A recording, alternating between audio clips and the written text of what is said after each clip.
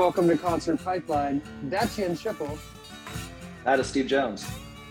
And today on the program, we have a lot of catching up to do. We definitely do. We also have a big interview with a band called Beautiful Machines. And this is one that really rejuvenates the reason I keep doing this podcast is for bands like this, because I had the chance to interview Conrad and Stephanie from Beautiful Machines. And just a little bit of context, they're from San Francisco, but they migrated to England.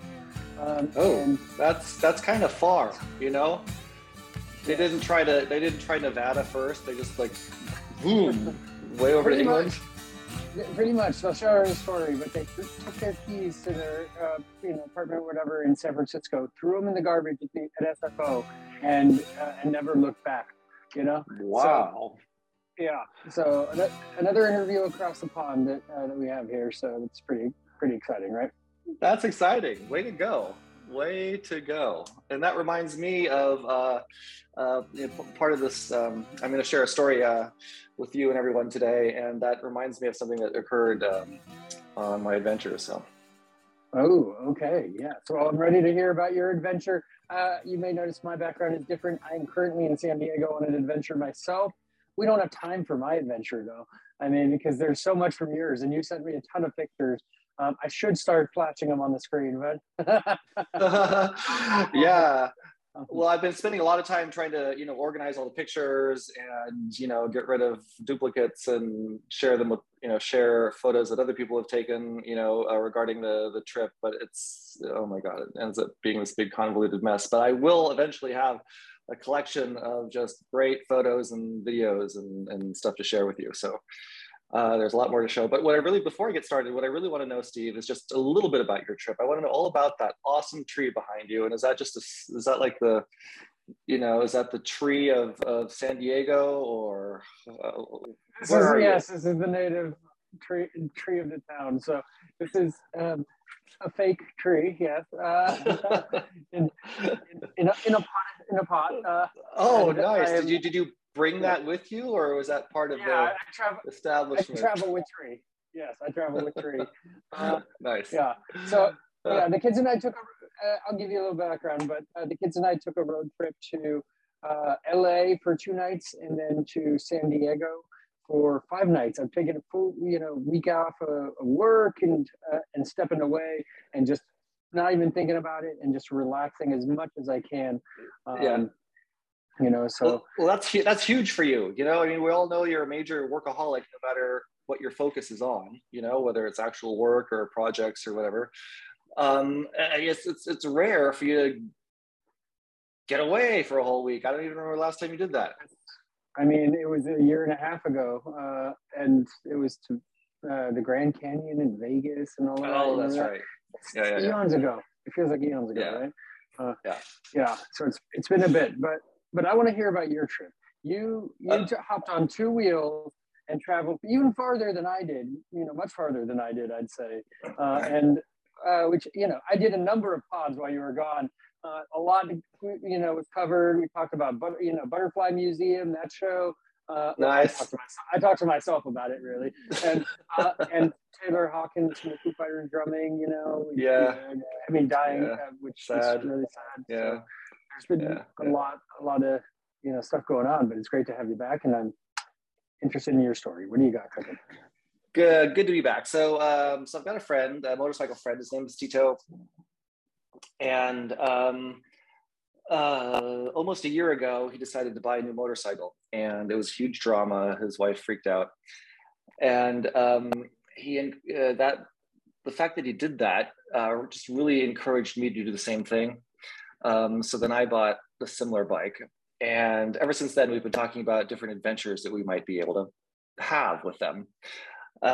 So we decided, we went on a couple rides together.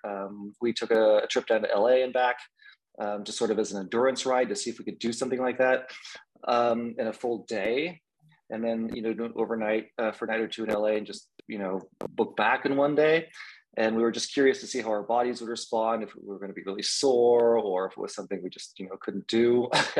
But we had an awesome time on our little endurance LA ride. And we decided right then and there let's go forward with our plans to do a trip from San Francisco all the way down Baja California to Cabo San Lucas and back in 2 weeks. It's almost exactly 1,500 miles one way. Wow. That's 3,000 miles one trip. That's almost the exact same distance from here across the country, West Coast to East Coast, like Seattle to Boston, I think is one I-90 freeway or something. I think that's what it is, 3,000 miles. So it was insane, dude. It was crazy. We did anywhere from 150 miles to 420 or something in one day. Wow. And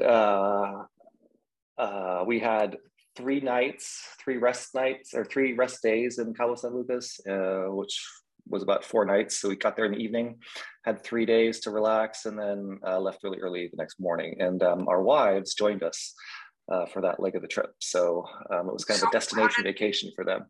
I was curious about that because one of the videos you sent, I heard Maria laugh in the background. I didn't know she was a part of the trip. So how did they get there? Did they fly in? They just flew. Yeah, they weren't part of the motorcycle trip. They were part of the, hanging out by the pool, snorkeling, checking the nearby towns out type trip in a rental car. Yeah. So they didn't, they had no interest in being part of the motorcycle trip, but we were able to incorporate them in our trip beautifully, by meeting them at our destination, basically, which we knew they would love. Maria's been there before. I don't know if Tito's wife has been there before, but they had a great time. They brought the kids had a great time. So it was fantastic. And there are so many stories to tell about the actual motorcycle trip part of it. I don't even know where to start. I wasn't 100% sure if I was going to be able to get into Mexico. I had a problem with my obtaining a tourist visa, which you have to have if you're going to stay in Mexico for longer than about 7 days, I believe it is. It's the same sort of thing that you fill out on the airplane when you go. But if you cross the border by car or by motorcycle, if you just walk across, if you're going to be there for more than 7 days, you have to have one of these things. And you can't get one online if your passport expires within a certain time period. So my passport expires in July, and the tourist visa is good for 180 days. So your US passport has to expire beyond 180 days. Yeah. So when I was trying to, it's a total clusterfuck. So I was trying to, get this filled out online, and Tito was able to do his no problem because he didn't have that expiration date issue. And the website would not let me do it. I was trying to make a last minute appointment at the passport office in San Francisco, but there were 0 appointments available. I must have called them 20 times over the course of a week, and I just gave up. I said, you know what, I'm just going to go to the border. I'm not going to worry about it. And hopefully they'll just let me in on a tourist visa that is just for 2 weeks, because that's all that I need. So long story short, we book our asses down from San Francisco to LA, hang out with some friends. We go to LA to the border, and we didn't go through Tijuana. That place is just a nightmare when it comes to getting from the border. We decided to go through Tecate, the same Tecate the place where they brew the beer. Tecate. Okay. Yeah, got it. Yeah. Didn't know Tecate was a town. Didn't know the beer got their name from the town, but that's what it is. Perhaps Tecate and Tecate. Yeah, right. So beautiful, windy, fun road from San Diego to the border, and you would never think there was a border there. It's just this little fun, windy road, and all of a sudden, boom! There's a Mexican flag and this border thing with the gate, and you go. This camera takes your picture of your license plate. This little gate thing goes up, and you can drive through. There's no one there to check your passport. Okay, so there's no one there to see if you have a tourist visa. There's no one there to see if you have the mandatory Mexican motorcycle insurance you have to have. The only people that were there were I think they were military, but they were for agricultural inspection, and they just waved us on. They didn't even want us to stop. No, just keep going, keep it going. And I'm like, oh, I was worried. I was so worried about all of this for nothing. Yeah. But then I read that, there are a lot of military stops in Mexico as you make your way down all the way to the southern tip and then back up. And at any time, they might ask you for your paperwork. So, we stopped anyway, and Tito got his tourist visa stamped, and then I paid, I don't know how much for mine. And it was no big deal, really simple process, but it certainly didn't seem like it was a requirement. Yeah, it wasn't like my experience ever trying to enter another country. So that was that. No big deal. But I tell you, Steve, as soon as we crossed that border, I mean, the town is right there. It's not like a road you go down and then there's Tecate. The town is right along the wall. Yeah. And I had forgotten how stinky Mexico can be. I mean, I don't think there's any emissions control. There's smoke coming out of the tailpipes of cars. I'm sure you get the full experience on a motorcycle, right? So yes, and one of the reasons I'm saying this is on a motorcycle, you have to breathe all of this stuff in. And it was hot. I mean, it must have been in the 90s, right? So here we're with helmets on, our jackets, and we're coughing because all the fumes, and no one knows how to drive, and everyone's going very slow. And it seems like every 5 feet is a stop sign or a stop light. So it takes forever to get anywhere. It was a weekend, so there were lots of tourists, mostly Mexicans that had, come in to just, hang out. We're trying to go to a bank machine to withdraw money. None of the bank machines are accepting our cards. Oh, no. They're all saying, rejected or go see teller, right? It's a Sunday, there's no teller. And my cards aren't working, his cards aren't working. The gas station is only accepting cash, and we're like, we're fucked. We're already fucked. It's our first day. We're only here for an hour and we're already fucked. So that was kind of a bad start, but we just decided to screw it and just keep on going. And we just got lucky. We had no other problems cash-wise on the first leg of the trip. And on next pod, I'll talk about more legs. But for now, we just got lucky with places to eat and gas stations and hotels accepting credit cards. Okay. Oh my God, dude. So much. So that was a huge sigh of relief. Once we got into the border, out of Tecate, we got on our wine. The Mexican wine country started immediately. It's gorgeous, absolutely beautiful. Just really hilly, and it's totally different than Napa or Sonoma. It's not built up to impress a bunch of people. It's very rustic. And there were just lots of little surprises, things that I'd never really thought of or anticipated. So like here in the United States, we assume that every gas station has gas. You just assume it. Yeah. Usually when you go to a gas station, it's not closed or it's not out of gas. Even if the prices are up here $6 a gallon, they'll have some. Right. You might not go to a gas station here in the US because maybe the prices are too high. Yeah. Or the line is too long if it's an Arco, But there were so many unique things that occurred. I mean, we definitely had a problem with gas. Motorcycles don't hold as much gas as cars do. Tito's bike has a smaller gas tank than mine. So we had a range of about 150 miles.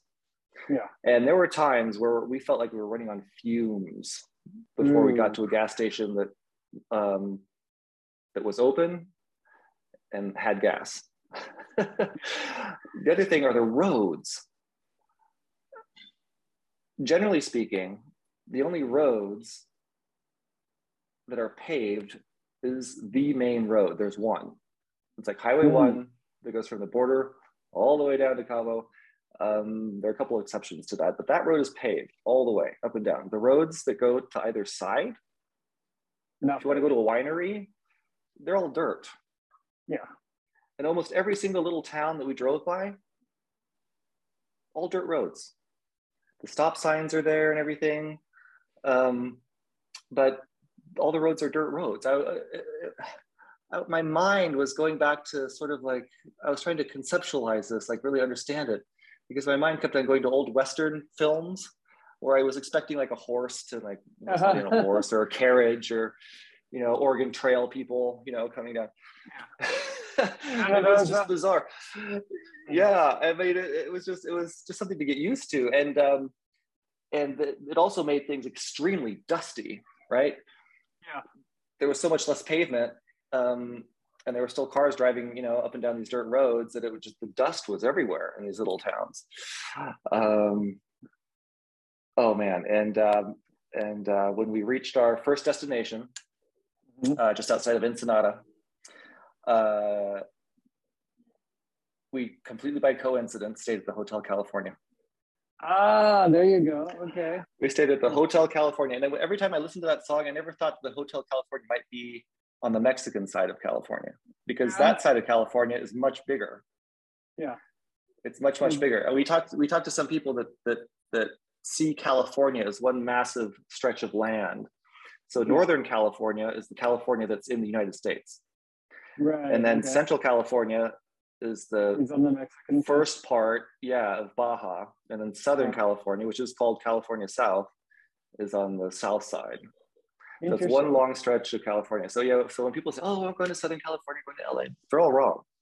Yeah, it's all that's Northern California. Yeah. If you look at it from like a global map perspective. Yeah. So when I listened to the Eagles, when I listened to that song, Hotel California, I really thought, hey, maybe the Hotel California was in Mexico.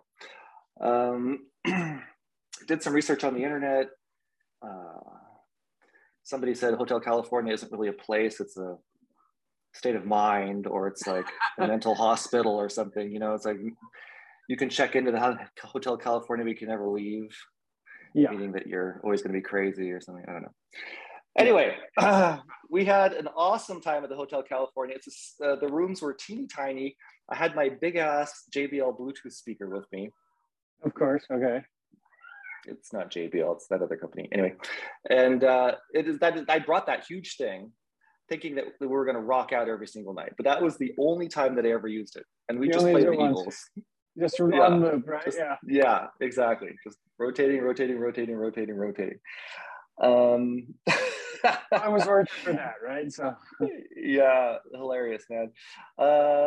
So every morning we had to get up like super early, and it would take us at least 3 hours to get our butts, finally moving on the bikes. So it's just a huge process to pack and put everything back on the bikes, and to go and find breakfast somewhere. And breakfast, I mean, this is Mexico time. It's like breakfast takes at least an hour and a half. Everything is just really slow, which isn't a bad thing. It's actually really nice. You just have to get used to it.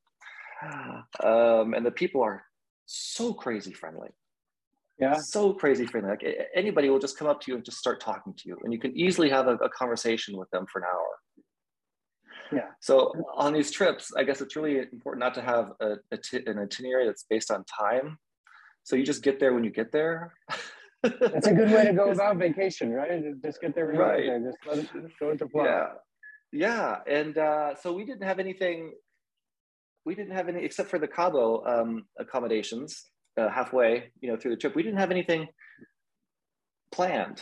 I mean, we knew what our route was going to be, more or less, but we didn't know what hotel we were going to stay at. We didn't know where we were going to eat. We didn't know where we were going to have lunch.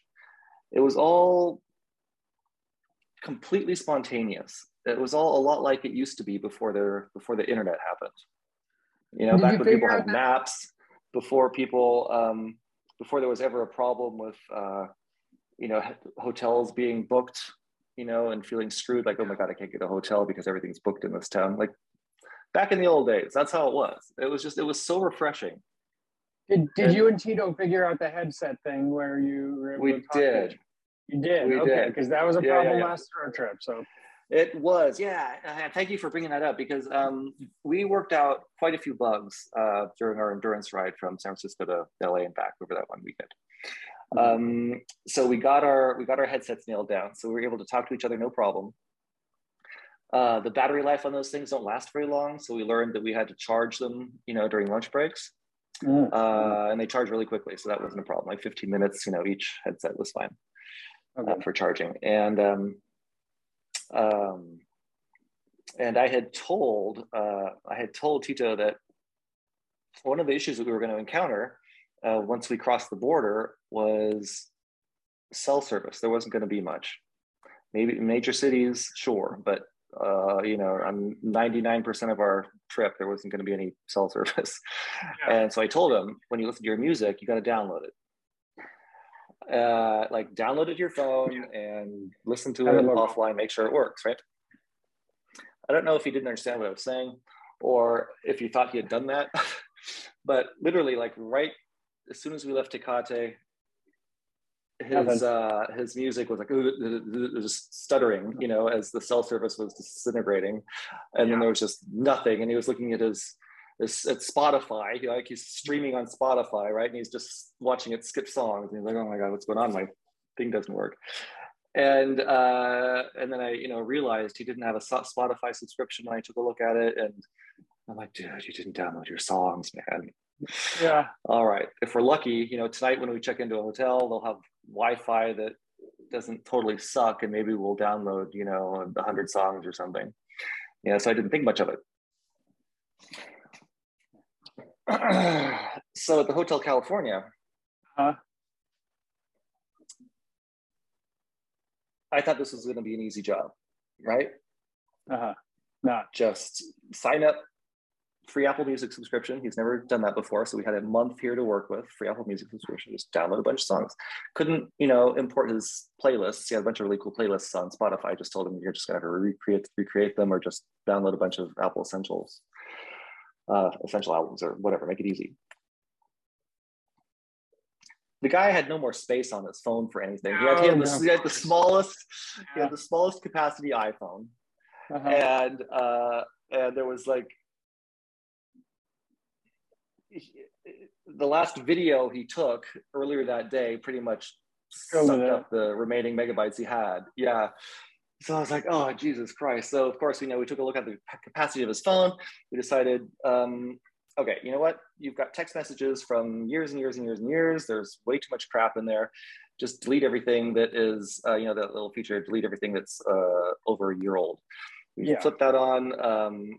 Showed him his videos, albums, and I just said, delete everything that you don't care about. And,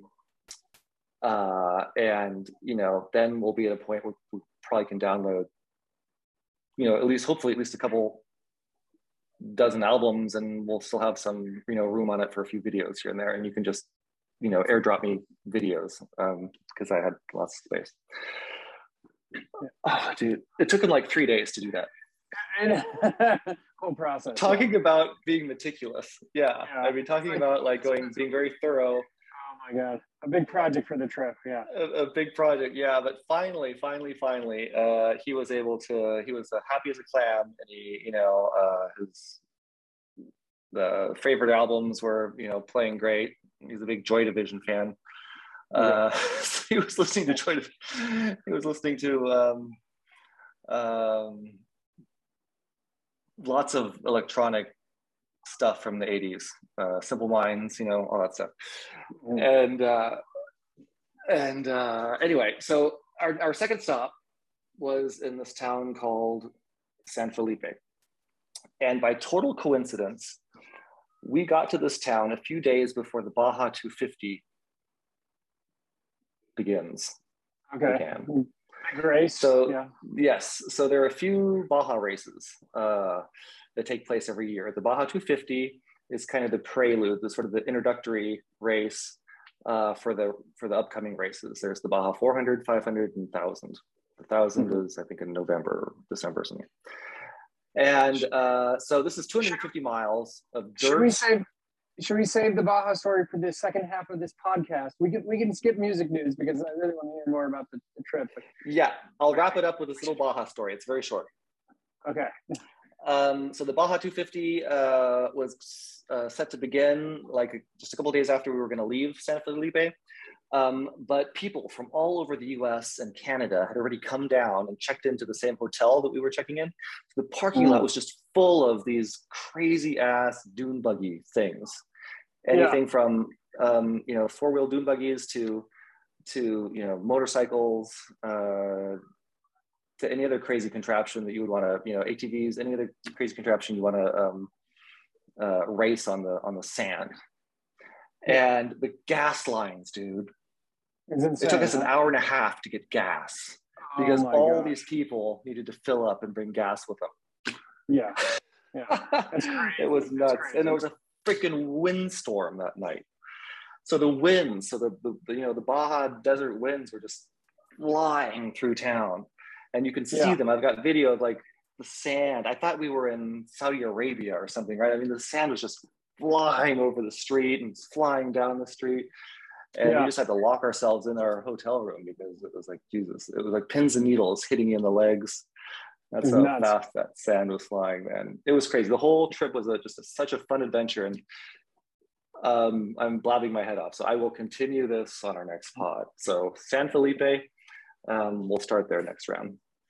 All right. Sounds good. And one day we'll get to my vacation. So yes, exactly. You might have another vacation before that. I know, right? Well, let's bring on our guests now. I think they're ready to come on in. So like I said, had a chance to talk to Stephanie and Conrad from Beautiful Machines. We had such a fun conversation. Look forward to sharing it. And they have a new album that they're finishing up called Singularity. Should be available this summer. And they hope to get back to the Bay for a show at some point. So let's bring Conrad and Stephanie on in. Sounds good. Welcome, guys. Sounds good. How are you doing? I like it. Good. Nice to talk to you, Conrad, Stephanie. Thanks for taking the time. I appreciate it. No worries. Steve? Yeah? Okay, cool. Very good. Okay, so I want to start back as far back as we can go. Let's start by tell me about kind of what music you listened to as kids. What was the vibe in your households? Sure. Are we recording already? Yeah, we're rolling. I'm just kidding. We just roll right into it. So.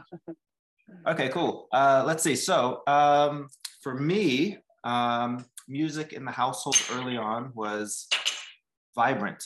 I was playing with toys and stuff like that, banging on stuff, playing like little fake guitars and those kind of things. And kind of music I was listening to was, actually, my mom's going to be happy to hear me say this, but the music she was listening to was really interesting at the time. She got me into kind of weird, interesting music. For me, it was weird. It was this record called Synergy. I was like, who's this? It was kind of in the realm of like, I don't know, it's kind of electronic, but quite avant, listening to Police before it's like well known and stuff like that. I don't know. So that's kind of music. So your mom was an influence. Did your dad bring any music to you that kind of stuck with you? Yeah, they both influenced some. My dad's more into kind of classic rock stuff, and so in that realm, the warm, feel good kind of music. But then I think my mom was listening to Oingo Boingo, for example. If you're familiar with who that is, I was like, "Well, is this weird? Just interesting." And so those are the weird kind of melodies that entranced me from when I was really little. Yeah. Yeah. How about you, Stephanie? What was it like in your household? I think my household had no music, but I had like a classical kind of like cassette set when I was a baby. So they just played me classical music, cycling through the masters. But my parents are not really musically inclined, and they don't listen to music, and they just like dumped me with a whole bunch of classical composers as babysitters, and it really worked out. So where did you get that taste? Where did you get your taste for music? Well, my taste kind of developed. I just, I had a Walkman, and like I was trying to find cassettes to listen to. I started with like soundtracks. I grew up in a different country, so like music wasn't readily accessible except for like really bad folk music. And so my gateway to music was actually through film. So I sought out like film soundtracks, which was more readily available than others. And also, you like heard it and you were able to look for it. So I started with those kind of things. And then with soundtracks, sometimes you get like more contemporary things. So then I just kind of went down my own research and then sought them out and started from there. And I got into like electronic music when I moved to this country. I fell in love with metal and then electronic music in like the early 90s. And that was like a totally different journey. Yeah, the metal has an influence on me from really young too. Like same. I think that's kind of maybe what got me into guitar. I was like, that's just as powerful and kicks ass. And then it translates nicely into electronic because you want kind of tight, hard-hitting, intricate kind of stuff going on. I think the intricateness is the connecting factor. Yeah. And so, Steph, where did you move from, and when did you move to the United States? I was born and raised in Taiwan, and I had like a brief stint in Connecticut when I was 4, and then went back, and then moved here again to California in like when I was 11, 12, something like that. Okay. And so you lived in San Francisco from that point? No, I lived a little more further up north in Sacramento. And then once I became free, then I moved down the coast and then up the coast and then down the coast again and up the coast again. Mm-hmm. all along the coast, got it. And so tell me about how you two met did you meet in San Francisco? Mm-hmm. Tell me what that was like. How did you two come together? San Francisco was awesome. I was putting a band together. I was looking for people who like want to do this for real, because I was playing with some guys and they're kind of like halfway there. They're like, yeah, we'll jam sometimes, stuff like that. I was like, I can't deal with it. I need some real, and I want high level professional, like amazing musicians who's like, you vibe off of. So then, I did the Craigslist thing and put some ads out and went through a bunch of people and then met with Steph, and instant gel. Yeah. And it just joined together. Did you play any shows in San Francisco when you got together? Yeah, we had a really interesting one. Like, our very first show, I was like doing events at the same time, like completely separate, like putting on like music shows every Friday for other bands. And then we had this idea, because I like glam rock, and I think that was a connection point also. There's like kind of metal, glam, there's always kind of little different elements that leaks through in our music in different ways. And so one of our first shows, we called it Glamtastica, and we played some like glam rock covers like T-Rex and Bowie and Blur and this kind of stuff. And then that was a really fun show. We dressed in like fishnets and lots of makeup. Drummer was into it. Bass player was way into it. Yeah, everybody was looking hot. And that was a wedding dress involved? There was some wedding dresses involved. Might have been wedding. It was a fun event. It was a good way to kickstart things off. And we just only in that show we played like some covers just for fun. We had just gotten together for like a few months at that time, so we're just kind of messing around. And I think we played maybe 3 originals during that time. And then people were like, "Yeah, we like the originals the best, actually." It's like, that's cool. Yeah. Where was that show? I'm in Napa, by the way, so that's why I'm asking. Okay. Yeah. It's a Harlot. It's this. Yeah, it was a club called Harlot. Right in the heart of Soma. There's like animal heads on the walls, and it's quite swanky. Yeah, it was swanky. Yeah. It was the same place where they had the Twitter launch party, which I was also at way back in the day, 2008 or something. And so it has some history. Napa's awesome. We love Napa too. Yeah, no complaints here, right? So if you're a fan of wine, it's great. I grew up here, so it's a little different because it took me a little while to start even drinking wine. I was always a beer guy, it's just a thing that was here if you kind of grow up with it. But it's not lost on me how amazing it is to live here. So I feel like because just in that area also, I mean, it's almost like where IPA was developed nearby, wasn't it? Like kind of Lagunitas, yeah. I don't say that's IPA, but that's where they kind of like really started to bring it to the forefront. I think like Petaluma and Santa Rosa craft beer. Yeah, all the craft stuff is going on over there. I know, it's so crafty. Now we need to go get a beer, right? IPA. right? That's something we miss about California, huh? Yeah. IPA and oysters. There's a. Oh my God. What's that? The coast down there, like Tamales Bay or something? Yes. Okay. Yeah. So 2013 was your first album, Disconnect, Reconnect, right? Correct. So tell me about the process of making that. How did it come about? Okay, so these songs, compared to how we do things now, it was kind of the band would get together. I would bring some ideas in, and then we'd just workshop them and play around. And then maybe there's a beat that's inspiring, and I'm like, that sounds cool. Or maybe Steph is playing some really cool synth pad stuff, or like melody. I'm like, yes, that thing. And then whatever ways that happens, it kind of just forms into songs. And then that was kind of our first effort. Do you have anything you want to add to that? Yeah, it was, I mean, Conrad had a lot of ideas already for songs. And, you know, when we first started playing together, a lot of the songs were already quite hashed out, and then we'll build on his ideas and make them more complete. And then we also like made some other songs in that way where we just got together, rehearsed, and things just emerged. Yeah, it's kind of the Finding Your Sound songs album. You're kind of going, is this what do we sound like yet? And I think honestly, like by the third album, by that time you kind of are getting more close to, and then also it changes, you know. I think a lot of bands like that we've heard later on, that you hear that this is their first album. It was never actually their first album. They've had other musical works that they put out, and then the first one as they debut out is like maybe their third, you know. Yeah. First they talk about it. Yeah. Like, this is the one, this is the sound. And then that also, it's just going to keep evolving forever. Yeah.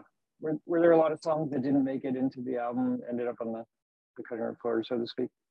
Yeah. Mm-hmm. Yeah.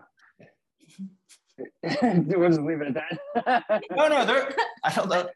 Some of them are just like you're having fun and goofing around. I mean, we have so many pieces of music and so much songs that are like not ever finished or fleshed out, and they're just sitting there in like the rehearsals folder, which has, I don't know, hundreds. Yeah, we used to meticulously like record every rehearsal because things would just emerge out of there, and it's like a seed bank, you know? Yeah, I kind of wish you could just take those songs and just leave them, you know, don't touch them anymore. And like, you don't have to perfect the sound. You just go, this is how it sounds. It's all kind of messy and sounds shitty, but there's like an essence to it that sounds really cool. I like, and I feel like, and also you're not analyzing it. It just happened. And because of that, it just feels nicer, at least from my point of view, but it won't ever make it to commercial world because it just doesn't sound ready in that way. Yeah. Cause there's like that sound that we're after now. That's dialed in a certain way, right? And then there's also like things that just emerge out of us playing together. Yeah, have you Which ever sounds way different? Sounds completely like it's still in the same world, but totally different. Yeah, and also we'll cheese it up sometimes, you know. Yeah, I'll do different accents and voices. Really, really cheesy ones in there. Yeah. You're just testing the boundaries of where it could go, right? Yeah, I'll do like, you know, like a whole David Bowie set for some reason. Not doing David Bowie covers, but a whole 70s set too. That was weird. I don't know how we did, but I think there's aspects that comes through. Yeah, like prog rock might come through a little bit, some 70s stuff you're talking about, funk. I mean, there's all different kinds of stuff, especially on the new album. There'll be like some French touch kind of styles, if you're familiar with that. That's gonna probably come There's through. Weird timings that creep through too. We have something in like 17, you know, which is a weird time signature. But we want to make it, I think the key with weird time signatures is make them feel and sound semi-normal. And then, you know what I mean? Like you can kind of feel like there's a melody there, but you're not sure why. It's like not exactly straight on, but it's not like King Crimson or something where it's math rock where they're just trying to like make you feel really like jolted. It's like, I feel like it's mastery when you take it and you can like figure out how to make something in 11 feel kind of normal. It's not normal, but you know what I mean? Like make you feel like it's not, I don't know what's the right word. It's interesting, and it's like a craft to be able to do that. Anyways, timing. Sure. And you've mentioned Bowie a couple of times. Like, tell me, see an inspiration. How do you incorporate kind of his feel into your music? Man, geez, I don't know. Bowie's awesome. I think it all started back from Labyrinth. He had a nice bulge in his pants, and so I thought, okay, this guy's somebody to follow. I'm kidding. No, Such a I dressed showman. up as Bowie. I dressed up as Bowie from Labyrinth this Halloween one year No. for my daughter because she wanted to be Sarah, and I'm like, well, no one has any context. You can't just do Sarah, right? It's like that doesn't work. And so I was like, okay, I got to pull the Bowie. So I did the Bowie from Labyrinth. So Oh my God. Later on, can you send me those pictures? I got to see this. yeah. I'll see if I can find it while we're talking. Man, Bowie is so cosmopolitan. Every country we've been in, we traveled all over Europe and Asia, and everywhere we've been. You'll go to some random place in the middle of nowhere. I mean, literally. Random apartments in Japan. Yeah. Mr. Bowie. Or yeah, like some kind of underground bar. Bowie is literally everywhere. It's really, really interesting. He's such a huge impact. He's like pop culture meets rock meets glam, and he tries all different kinds of things. Oh, look at that. Oh, sweet. You remind me of the Babe. Wow, you Right? got complete with necklace and pendant. Yeah. Nice. Oh, yeah, I went for it, and I had to pad a certain area a little bit because because I know what you're doing. Yeah, it was. This one doesn't even have the eye makeup. I did the eye makeup too, but anyway. Awesome. Yeah, a big Bowie fan. I actually went. My favorite concert was a celebration like that happened after his life at the Regency in San Francisco, and it was led by Gary Oldman, the actor. Really? The actor. Does he live in San Francisco? No, but he was, a bunch of musicians came up from LA, and it made it into this whole celebrating David Bowie tour. But this was like the second of the shows, and there were like 70 musicians. It was 3.5 hours of the Bowie music. I mean, cycling, so many musicians cycling out, and we got to talk to whoever we wanted. I mean, who do we talk to? Sting's son, members of Bowie's band, Gary Oldman. Someone from the Talking Heads, Wow. That sort of thing. Oh, So that's so cool. Wow. How amazing. influential is this guy that people celebrate him afterwards? And you know what I mean? It's like, and not just there, but all over the world after this happened. That's We went to incredible. something similar in Berlin. That's where we were when it happened, when he passed away. And there was a studio, Hansa studio, where his transformation kind of happened, like when he left and then went to Berlin, and there's a new musical chapter for him. Mm-hmm. So there was like something similar to that at the studio, but not nearly as many as 70. God, that's crazy. Yeah, he's widely celebrated. Yeah, I was in Seattle. You remember where you are at certain points like that, right? Like I was in Seattle, and I was on a trip with my kids, and I heard, that he died, and and Black Star had just come out, and I listened to that album so many times, and just the miraculousness of how he went out on top, right? He went out doing what he loved and planned. It felt planned to the very end with that. I know. album. It's almost like his exit felt planned almost as well. Theatrics. Cool. Yes, I'll go out as Black Star. You know what I mean? Like, He knew. damn. Yeah. It. We talk about Bowie all day, but we'll cycle back to your music. Either way. Yeah, either way. So Bridges. Okay, so you wanted to take the listeners on a journey with this album. Tell me about that. What was that journey? What was where did you want to take the listeners? In Bridges? Across the bridge, I guess. It's like We're just going across the bridge. No, actually, to be honest, so 2015, that's our first time setting out to Berlin. We started writing some stuff. Already there was a song being developed for this current album, Singularity. And then we said, well, it's going to take some time to come across this album, this concept. So let's make a bridge to the next album. So for, the idea being the first album is called Disconnect to Reconnect, which is little 2 dots there, plug back in. And there's always this kind of cyber influence kind of, lathered over it, I guess. And so I guess we lived in San Francisco and there's a bridge there. That's also another connection. No, has nothing to do with it at all. No, you want to hear something interesting though? If you slice somebody's head in half horizontally and you look at the brain, there's this shape there. Do you know what I'm talking about? Mm-hmm. Which makes the shape of a bridge symbol. So it's like you're kind of, which is it's kind of like the crevice between the two hemispheres, right? Like if if you could take a cross section at a specific point, it happens to be like those two chasms kind of form that bridge symbol. And it's the same in every brain. Yeah, and the bridges idea is that it's kind of like, I felt like we're at a time, technologically speaking, where we're kind of bridging into kind of a next level. I feel like in this decade, actually, this is just, I'm not making any kind of prophecies or anything like that, but I feel like it's going to shift. There's at least, there'll be the beginnings of where they're shifting into kind of people kind of getting into uploading their consciousness, and there's going to be strong AI and that kind of stuff. And so already we're thinking about these kind of things, and it's coming through. But I feel like the essence of that album was like, it's bridging us, taking us to a different place. And right after that, we kind of started traveling a lot. And so there's this feeling and sense of kind of euphoria that was across most of the album, I felt like, and kind of started to explore a little bit more. Like there's a song called Interference on there, which isn't even a song. It was just like random static, which was generated from guitars and lights in the room, and using the lights and like using that to kind of create a feedback loop, which is kind of weird. And it was a one take. Ask about that song. Yeah. Oh, really? Yeah, it's crazy. Yeah. It was just it was a random thing. I thought, like, man, I think that there needs to be some random chaos in the music more. And we need to do some weird shit instead of just songs, you know, try something different. Even though it's not gonna, you know, most people probably don't know what the hell's going on there, or they think it's a synthesizer. I think it's really cool. It's like cosmic noise. Beautiful. Yeah.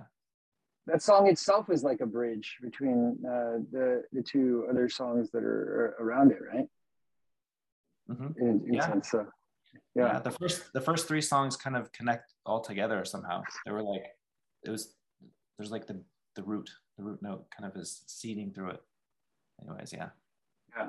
So kind of So tell me about the decision to uproot your lives in San Francisco in the U.S., leave the country, and start traveling. What was that process like for you, Stephanie? Well, I think we've both been in San Francisco for quite a while, and it just felt increasingly like the universe is saying, it's kind of like San Francisco felt like a huge accelerator, incubator for us. And then, you know, the universe is like, it's time to go. And then, you know, things happen. We went to South by Southwest, and then we did like a little Southwest tour, I guess. And we came back, and it went to Burning Man, and then it came back, and it just felt like there was a very definitive, like, yes, the next chapter shall begin. Yeah. So the energy changed in the area. It's kind of like when I first came there, I was like, this is exciting. What the hell? This is new. There's so many people which are naked on the street. I love this. You know, there's diversity beyond, you know, at that time. And there was tech coming in, of course, and it's always been kind of near Silicon Valley, but now something felt kind of like staled a little bit.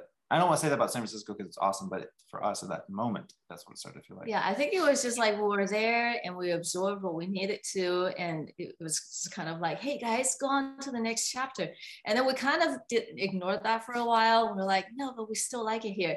And then it just became kind of funny because it was, you know, we're being like, yeah, it was like a tornado of energies just going, get out of here, just go to the Europe and, you know, UK and go explore there. So we're like, all right, you know, and then we had this whole like intense month of like basically having a fire sale of our lives and, you know, leaving. And it was like total flow, like, okay, this is being supported. This is cool. Like every, you know, creatures came out of the woodworks and came to meet us. And it was like a good, big, like month-long farewell party. Yeah. And it was cool. And then we got to the airport and we had this like ceremonious moment where we had huge like rings of keys we couldn't get rid of. And we're like, well, let's just put them into the garbage can at SFO. Yeah. I really just tossed them and released the baggage, right? Yeah. It feels amazing to be, you know, that old saying, if your stuff ends up owning you when you have too much stuff kind of thing. It's not like we had too much stuff, but you feel liberated when you don't have very much and you just have your essentials. I feel like it feels like kind of this generation, it's like more open to that. It's not about like accumulating so many things necessarily. I mean, gear aside, you know, music gear aside, that's one thing. You need that to survive, right? So that's Yeah, and also I think what was going on, it has nothing to do with that there was a presidential election at that time. That has nothing to do with it at all. Wink, wink. Wink, wink. Yeah, it's nothing at all. That yeah, I mean, you got out at the right time. Let's just say it. And These transformative fires going on constantly. It felt like, at least when we're witnessing it on the West Coast. yeah. You know. Yeah, you were right there. Oh yeah. No, I know. Yeah, and like it happened right behind my house, and I didn't know for a couple of days whether my house was still standing, and you know, had to bike back in. I mean, I just stayed with a friend for a week and a half. I mean, and then years since, it's been similar situations, but not bad. I'm actually leaving Napa. I bought a house in Vacaville, and so as much as I love it here and everything, it's kind of time to step away from that stress of every year being nervous about whether you're gonna and the rolling shutoffs. That's not fun. So no, it's really flammable there, huh? It's so raking the forest doesn't help.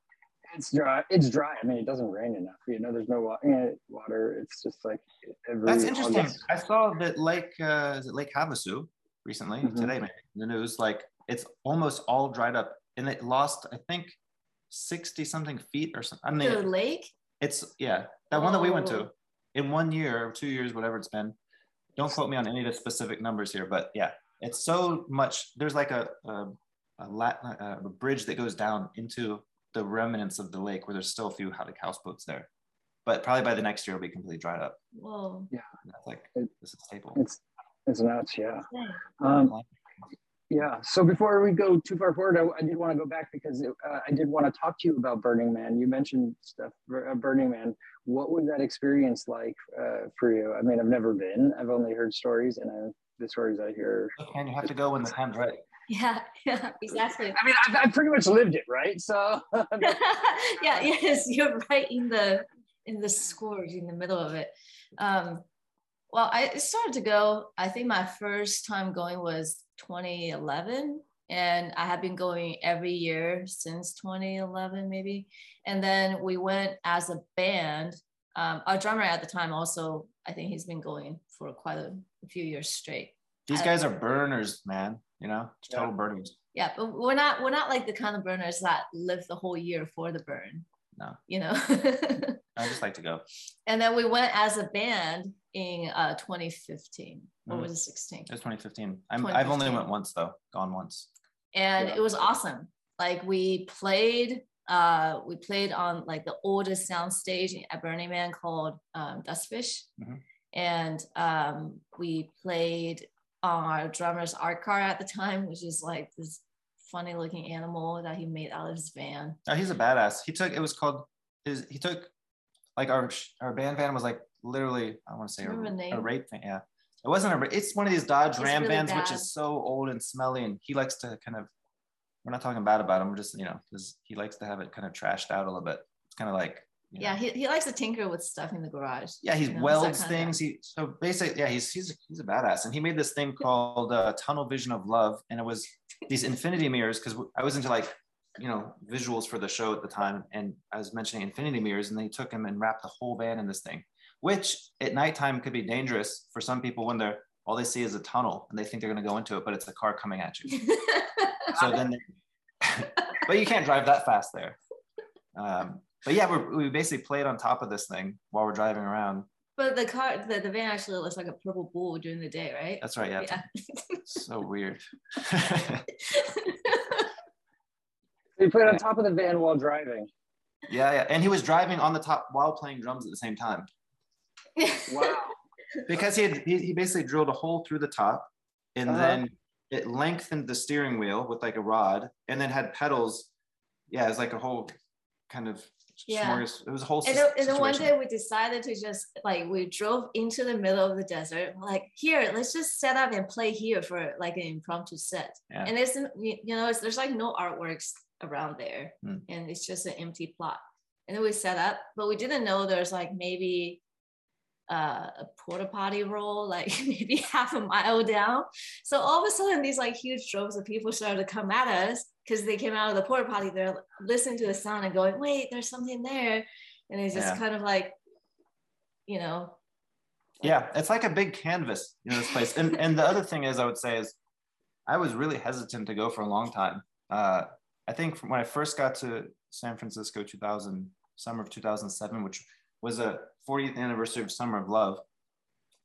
Like people were talking about it, I didn't really know too much about it. And then 2008, like we had to go. And I was like, okay, so we got a ticket. But then somebody had stole our tickets. I didn't realize that's the thing people do. And so then I didn't go for many years. And there was like kind of a weird feeling of, there was a weird feeling related with people that are going there, kind of hedonistic vibes. And I was kind of like, I don't know if I want to go in this situation at that time. But now I'm looking back on what an idiot. I should have gone. Like the whole time would have been really fun. Yeah, it's definitely eye-opening. There's a spiritual side to it as well. Not for everybody. You find what you're going to find there. Everybody has their own experience in life and all that kind of stuff. But yeah, we had a good group of friends at this camp called Spirit Dream. They just serve coffee to people, and then they do like live readings on people, you know, and healings. Yeah, really people are there bawling and crying and having real transformational effects happening. Our own camp was pretty spiritual too. Yeah, spiritual and sleazy at the same time. That's how they roll. Hey, it's quite the vibe for sure. It sounds like an incredible experience. So, yeah. So let's talk about Singularity. This has been in the works for a while, from what I can tell, right? Like you've been working on this. Tell me about the phases of getting it to where it is. Is it done? And where are you in the process of Singularity? No, it's not done, to be honest. So we wanted to kind of like bring something out forth that's kind of in the realm of a concept album. I don't want to say that's what it is, but kind of like there's a main idea that kind of lingers around everything. And then as we're still making bits of it, but I think all of the songs are there. Now they just need to be refined a little bit, and probably by this summer, I think it'll be out there in the world floating around. But the process is we wanted to kind of make things more aligned with our own abilities to harness the sound that we want, instead of kind of going to, like somebody else, like a producer, even though like right now kind of working hybrid with a producer, but it's mostly like leaning like 98% us, our sounds. And then like, they're just kind of saying, hey, what about this? It's like, we spend a lot of time on the mixes, right? That's like where we spend the majority of the time. Yeah, too much time. Yeah, and it's just. But it's because we're trying to bring out a little bit of a different sound than has been brought out before, and it's hard to find other artists whose sound is the one I'm trying to that I'm hearing. It's kind of has like kind of a I don't know, explain it, like it's a big sound, but at the same time it's not. I can't really find other artists to compare with for this, so that it makes it harder. If you're playing like rockabilly, you're like, okay, it sounds like this, and you know exactly. Can I throw one out? Sure. Mute Math. Yeah. Have you heard? Are you familiar with Mute Math? Okay. Yeah. Okay. Like your control in the video also. I was like, where do I feel this, right? And it felt like Mute Math to me a little bit. Oh, cool. You're the first person who said that. I'll have to check it out more in detail, like the more current Mute Math stuff. I don't think they're around anymore. I actually looked them up before we chatted, because I was like, oh my God, I loved them back in the day. And I saw them, I interviewed them a couple times and saw them at Slim's and what have you. And they, they just have that exactly how you're describing it too, like this big sound, but condensed, and the lighting and it's an active part of it. They took some of those fluorescents and bashed the fluorescents during the performance. I remember. We're talking 15 years ago or something, right? But it took me back to that point. So, maybe go give that a listen. And Cool. Yeah, I like them. Yeah, but I didn't think we were in the same camp. But you never know, because there's like subtle influences, right? Like Prague, our music and they had that. So yeah, that's cool. It's good to know. Yeah, not to get all intellectual about it. No, there's and also I would say that when people try to make music to a certain genre, and so sometimes you'll make a song and that song lives in a genre, I guess, and then you make another song and that song's in a different one. But then when you're formulating the idea of what's this band about, or what's this album about, I think you have to listen to all of them, because it's going somewhere, you know. Like one might be completely a space disco thing, or one might be like a celestial, just heart-opening feeling and very positive feeling. Another one might be gritty, dark, heavy, Nine Inch Nails influenced kind of industrial kind of thing going on. And so it encompasses all of those things, even like shoegaze. There's all different kinds of like flavors going on in there. It just all kind of merges what it feels like. So that's why it's really hard to get the sound just right. Yeah. Yeah. So this album has been kind of more of a challenge, would you say, than pulling together your last albums? You're really striving to make it something, you know, specific. Yeah. Right? Want everything to be elevated more than before, and just to kind of say like, this is like what our sound sounds like at the time. Yeah, it sounds closer to how we're hearing it inside our heads more than anything else we've made so far. Yeah, things that we made before, like Control and stuff, I felt like was living more in the indie DIY kind of vibe, and it wasn't as coming to fruition where it is now. I think that's just skill level, like production skills, and you know, knowing how to get the sound you want, that kind of stuff. Yeah.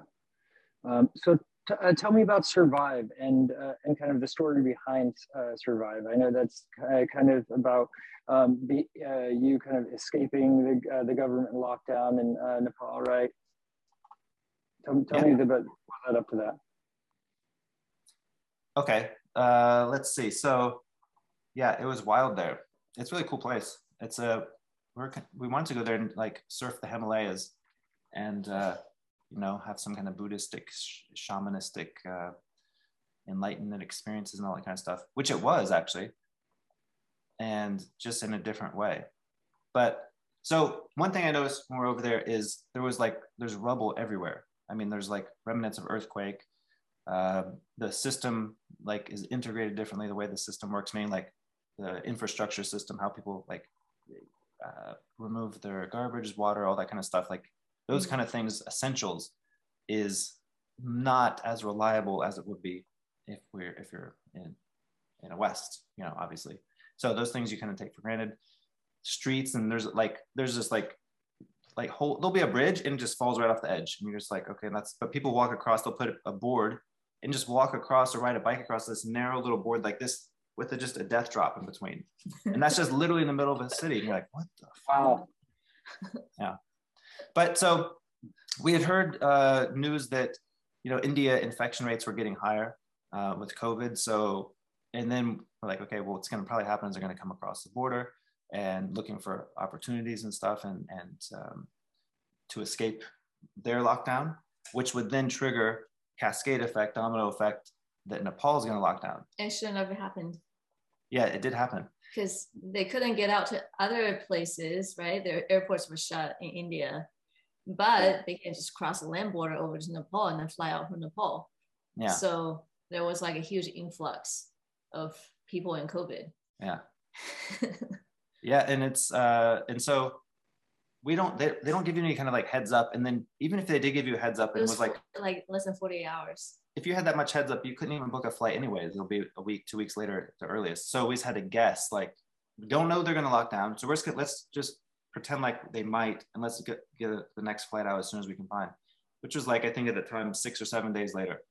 So they could have shut down and then we've been stuck in there. We ended up the very last flight of the last day. If that flight was like, you know, we got to fill up, we're just going to, and I was like, then we'll be there stuck for 6 months or a year or longer. Wow. Yeah. Or I guess we could have pilgrimaged out, but that would have been tough.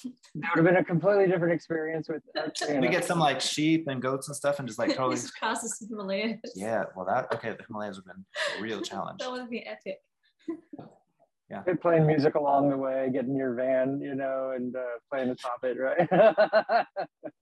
That place, there is synchronicities that are happening all over the place in the world, and they're happening there too. We're just walking, you know, on the street and somebody comes up. They're not trying to sell you something necessarily, or maybe they are. That person turns out to be like a friend that you meet for that part, and they show you everything around that you would have never known, and introduce you to people who give you this art. And then, I don't know, it's like... Yeah, it's a synchronous. I mean, people are really sweet there. Yeah. They're just lovely people. Yeah, I think there's this idea of third world stuff where like people are just struggling, but really they're they're very happy. They're really happy in general. That's the experience. They're I would so say sweet. the third worldish places seem to be very happy. Oh, that's good. That's good.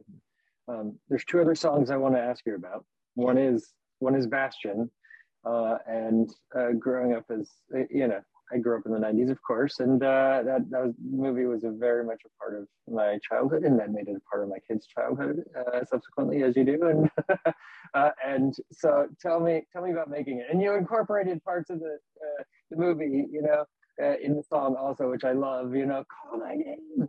In there, I love it. Tell me about making that song. So emotional, that song, that part. It's just like, when Bastion's crying out the window. Let's see. So yeah, there's that nostalgic feeling, and that movie, for some reason, it's not like I think you're writing a song and then you're feeling into it, and then it becomes the feeling, and it reminds you of a feeling of something. And I think that song felt to me like this dragon flying through the sky. And then who else flies a dragon through the sky except for Treyu and Bastion and those guys from Neverending Story. And so, yeah, it just kind of materialized that way. I don't know how else to say it. There's this funny thing where like Conrad would write, we have some songs and then sometimes the lyrics come together a little bit after the musical ideas or the other way around. But there was this period of time where the lyrics or the song titles actually kind of like forecasted what's happening in our lives, like We Need to Escape happened shortly before we actually escaped from San Francisco. So things like that. And then Bastion, like Neverending Story, it's always had, I read the book too when I was little, and it was just like this like treasure trove of symbolism, like it's like every little image painted in that book and in the movie were like can unfold into like life lessons, So like, Neverending Story with Bastion, like calling out the name, it's all about like your life's purpose, wanting to do something but not being able to because you're limited by your current like version of reality or whatever your belief system is. Or at least for me, that's kind of like what that was about. So it's just like, come on, just tell the universe what you want, Yeah, it's like, for me, it's exact all of that, and it's like daydreaming. Like it's the imagination of a kid is really what the whole song is about. It's just about when you're sitting there and you're in a classroom and you're like looking out the window and you're dreaming, you're seeing the clouds go by and you're like, why am I sitting in this dead place when life is happening outside? This sucks, man. Yeah, it's like dare to dream. Yeah, and you just want to like, and so like I would just imagine like you're just looking out and you just kind of like, while the teacher's at the board, you just kind of jump out the window and float away. And you're just off having adventures in a balloon somewhere. That's what it feels like to me. It's like that sentiment inside of what it's like to be a kid. And like, can you imagine if we changed the world in such a way that we supported kids for just amazing creativity and imagination they have? Man, the world would be such a better place. I'm just saying, like, kids know what the hell's going on. You have kids, so.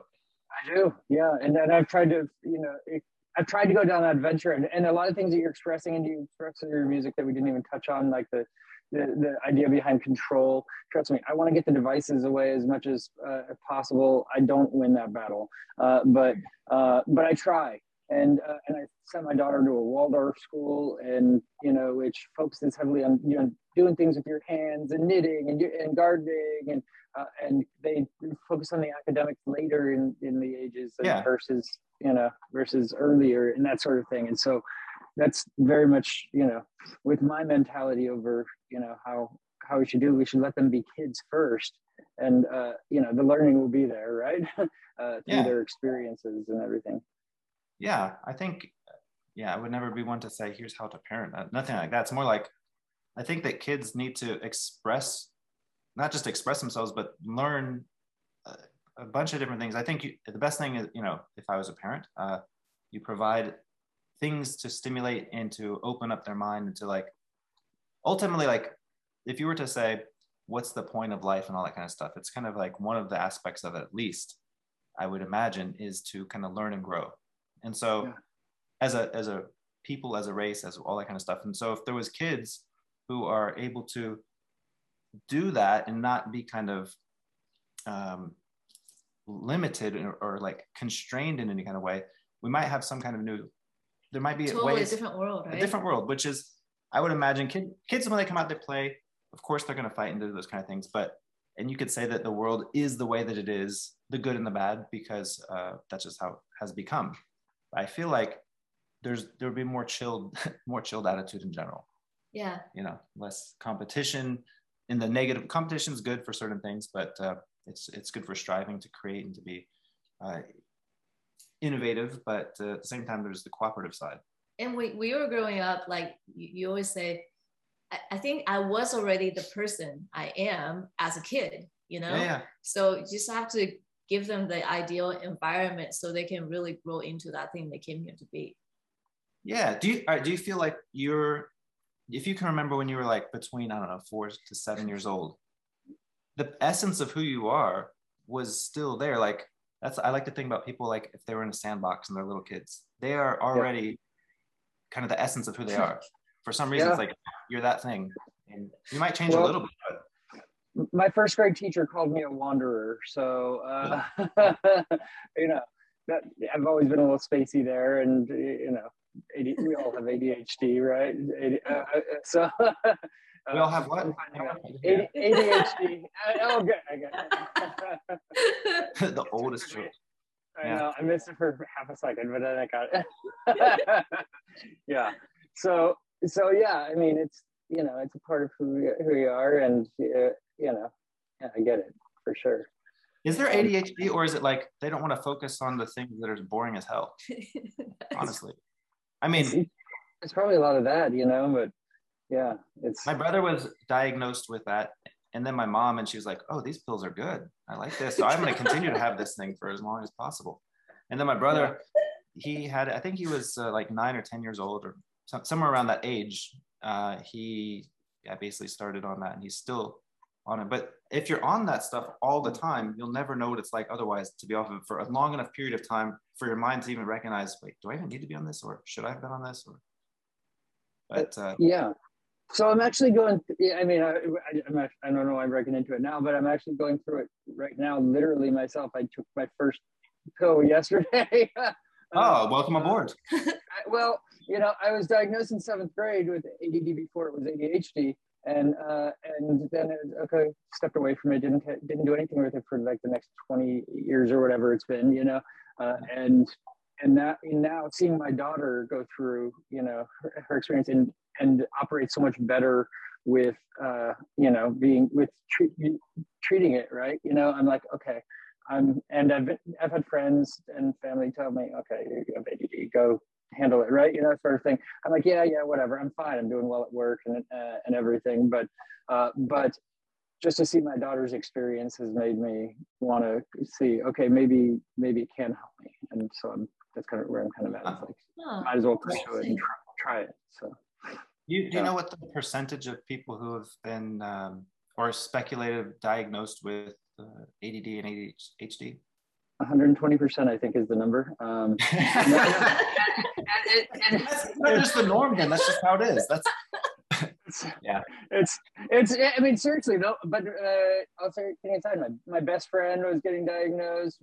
My ex-wife, you know, just got diagnosed. Her brother, like everyone around us in my circle is like getting diagnosed. It's the thing now, apparently, and I don't know what's driving it, but I'm like, okay, you know, this device in your hand. Yeah, that thing. Yeah, it doesn't help.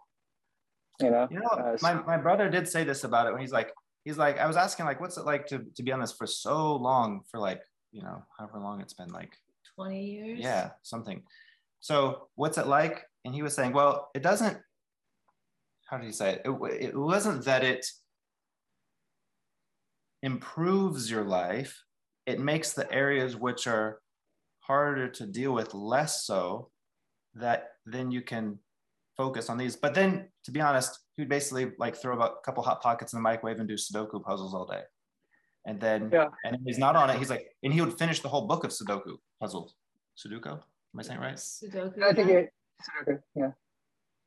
Uh-huh. Yeah. And plus I've tried some of his stuff at the time. One of them was called dextromethamphetamine compound. I was Yeah. like, damn, Yeah. that's hardcore. That's it. That's it. That's Yeah. fun. That's like what my daughter is on, I think. So yeah. I tried one of those and I was like, wow, I feel like a genius today. I remember everything. It's like the limitless pill. Yeah. Yeah. I think also because of that, like if we live in an age where you have to do, like people are doing coding and there's a high level of, that has a huge part to do with it. Yeah. Everybody I know that's like in computers is taking Adderall, Ritalin. But the key is if you take like a quarter of Ritalin, I'm not saying anybody to do drugs or anything like that. Man, you just like, everything's just like really clear. But it's like microdosing on these things. I haven't done that for a long time. Meditation is also a way to do this. But yeah, sorry. That's what I hear. I need to do more. I mean, I do some sleep meditation because sleep is also an issue with ADD or ADHD, right? Is a lot of people have trouble sleeping, and I wake multiple times in the night and don't sleep past 5 ever. So,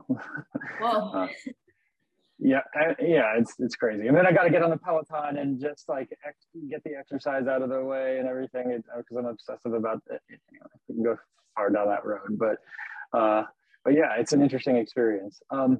And so the one other song I wanted to ask you about was "Take the Night," which is described as a zombie fighting party song, and I need to know where this idea came from. Jeez, let's see.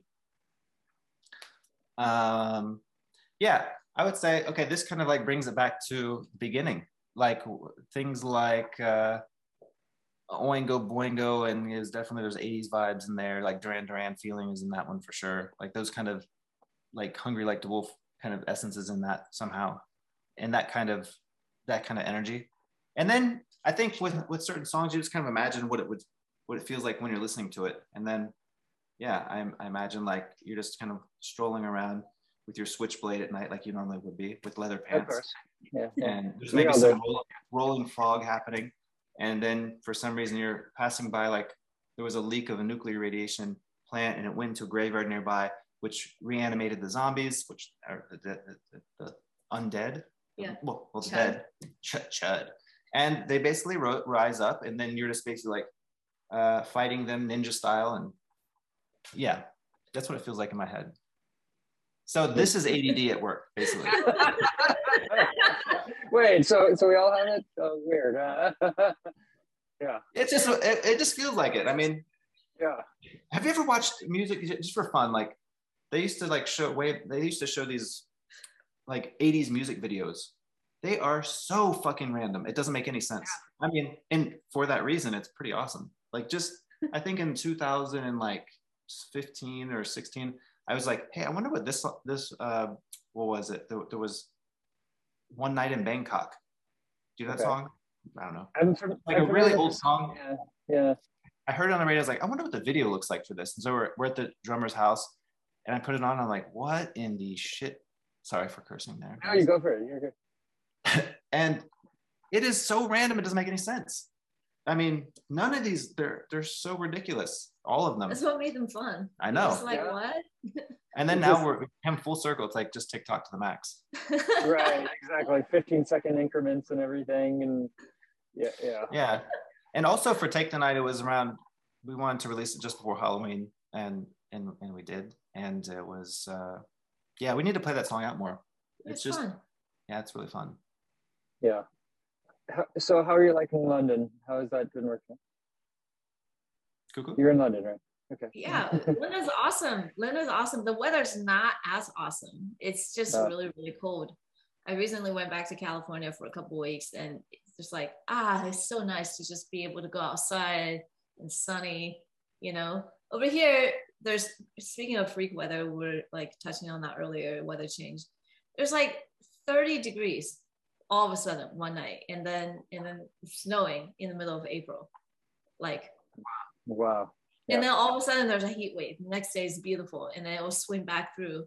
Yeah. So there's all kinds of weird weather patterns that we've been going through in like Europe and UK. Mm-hmm. That's different. But London's awesome. London's really, really beautiful. It's just, we're starting to find out being here that like the British are just like, they're actually just everywhere in the world doing awesome things.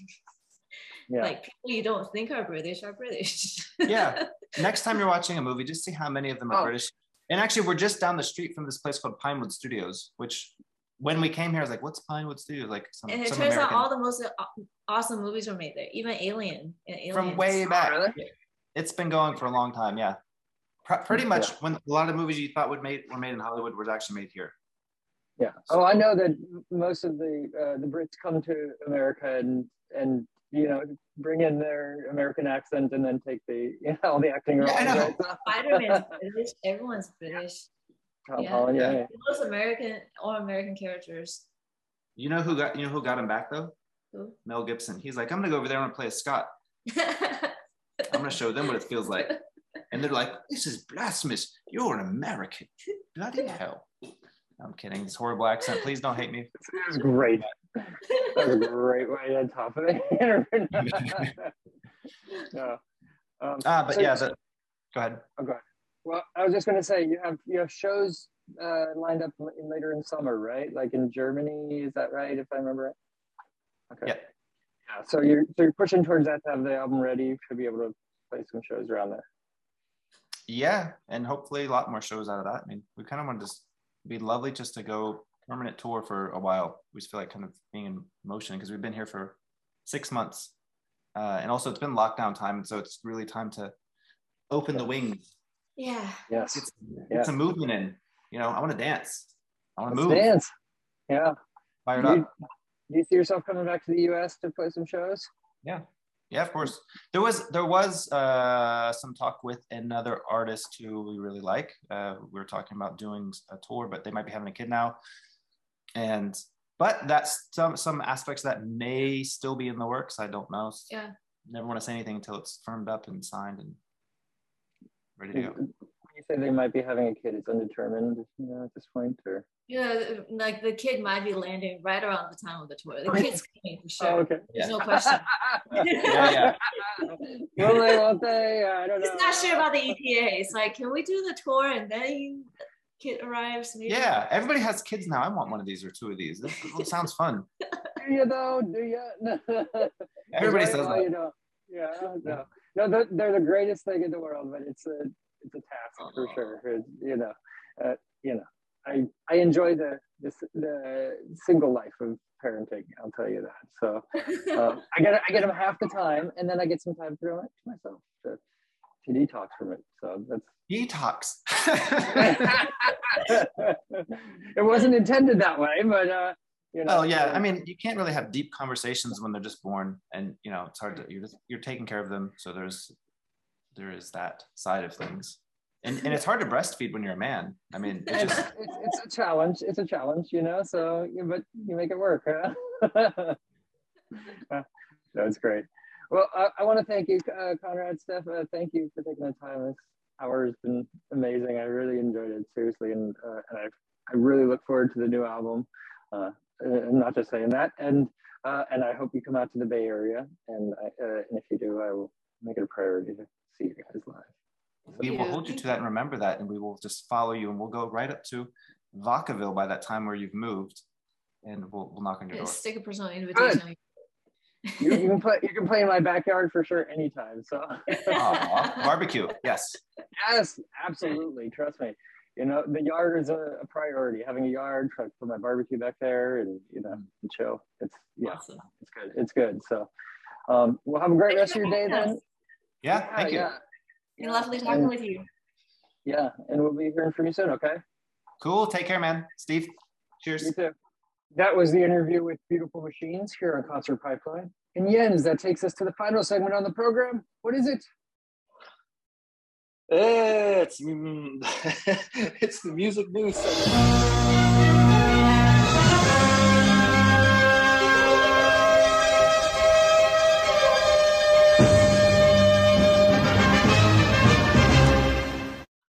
As I try to say that without stuttering. Feels like you're a little rusty there. Haven't been on the pod in a little while, huh? It was one of those things. I just had some hot chocolate while we were off air, and I wasn't quite sure if I could swallow again or just start talking. Yeah, it really wasn't meant to be a trick question. So right. I'm like, I don't know, what is it? Couple hundred It's of these. Wednesday. What's the segment on Wednesday? So I don't know. Yeah, Okay. yeah, pretty much. So well, it's our segment where we stories. Yeah, exactly, and it's a segment where we interrupt each other all the time. It is. It's that segment. We'll wind a couple stories because it's been a long pod, but we'll hit some of the biggest ones that are going on right now. There is a new grunge supergroup, Jens, and it features members of Soundgarden and Nirvana. Okay. Oh. So now I know what you're thinking. Nirvana, Kurt Cobain. Check. Probably not, unless he's a hologram. Probably not him. Dave Grohl, he's kind of busy right now, wallowing and stuff and getting connected to, I don't think he's starting, he's been a part of many supergroups, absolutely, but probably not this one, right? Plus, we don't talk about him until the very last story on this segment. We're pausing that a little bit, because of the current moment where, he's Dave Grohl and he's a fucking badass and he always is, but, obviously he's not out there right now doing anything. He's taking time for himself. So I'm not. Given what happened, yeah. We'll take a break from closing our music news out with Dave Grohl and respective Foo Fighters and everything that's going on in that camp, right? So definitely not Dave Grohl. So it's got to be one of the other two guys. That leaves Chris Novoselic. And it's Kim Thayil and Matt Cameron's. It's their third. It's called Third Secret, and they made their debut performance at Seattle's Museum of Pop Culture. Oh, no kidding. Yeah. So Matt Cameron is the drummer for Pearl Jam, and so let's see here. What else? They surprised fans by dropping their debut self-titled LP Monday night, which was primarily recorded and mixed by famed grunge era producer Jack Endino. And they also performed that secret show I told you about. Novoselic previously hinted at the album's existence in February, and it's come out, I guess. So Thayil suggested in a video interview last month that he'd like to reunite with his former bandmates in some capacity. He said, "I think the three of us have an interest in doing new things." He said of Cameron and Soundgarden bassist Ben Shepherd. "We certainly like working together." The album's release, which is currently limited to online streaming services, wasn't without its hiccups. Reports coming over Third Secret hotline that album is still not on Apple Music, read an announcement posted to the band's website shortly after the record drop, but so there was a couple of fumbles, but I'm sure it's out there by now, and you can check out Third Secret. Just while we're talking Nirvana news as well, Kurt Cameron's guitar from the Smells Like Teen Spirit video is headed to auction. Oh, look at that! Yeah, it's a 1965 Dodge Dart. Wait, no, I guess that's another one of his guitars. So. A couple of his guitars are going. Probably for a Dodge good Dart sounds like a car. It does, doesn't it? Yeah, I know. Like that's weird. What's the name of the band? Wait, Nirvana? No, the new band. Third. What is it? Third something? I already left that. You were on to the next story. I have no idea. Okay. Can't go back there.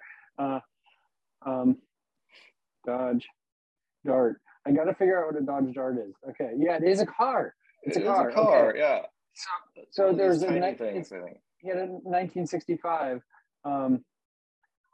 Dodge Dart. I guess it was his, and that's going to be up at auction too. So if you want Kurt Cobain's car or his guitar, I guess there's a way to get it. So. Wow, there's still a Dodge Dart in existence. That's impressive. Just that there's at least one that's still existing. Yeah. Yeah. You have a story for us? Okay. I do. I got a story about a guitarist that has turned down a spot on the new Ozzy Osbourne album because currently revealed, because he's currently revealed that he's working on multiple projects, not just one project, Steve, but multiple projects. This is a busy guy. And of course, we're talking about Led Zeppelin's Jimmy Page. Ooh, okay. There had to be a reason he turned down Ozzy, so. Yeah, so Jimmy is revealing to us all that he's working on, quote, multiple projects, unquote. So to dive into that, he says it's not just one thing, it's multiple things. And I don't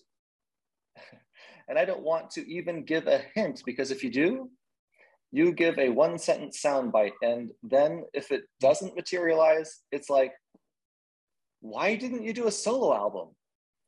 So I wouldn't want to say what it is that I've got planned, because I don't want to give people the chance to misinterpret it.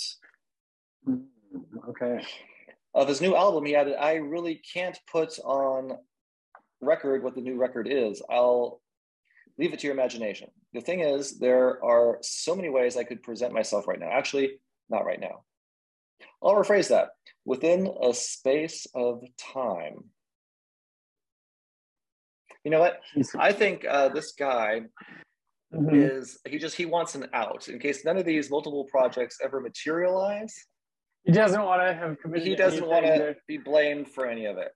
And does he need to be? I mean, he doesn't need to commit to anything. He doesn't need to. He doesn't need any new releases or any new breakthrough content. But hey, I can understand he doesn't want to disappoint his fans either. You know, you've got to be inspired, and it sounds like he's kind of inspired, but doesn't want to disappoint anyone. Yeah. I'm not expecting anything at all, but I'll be pleasantly surprised if he does come out with something awesome. Well, you know, he'll leave you questioning whether that's going to happen or not, huh? So yeah.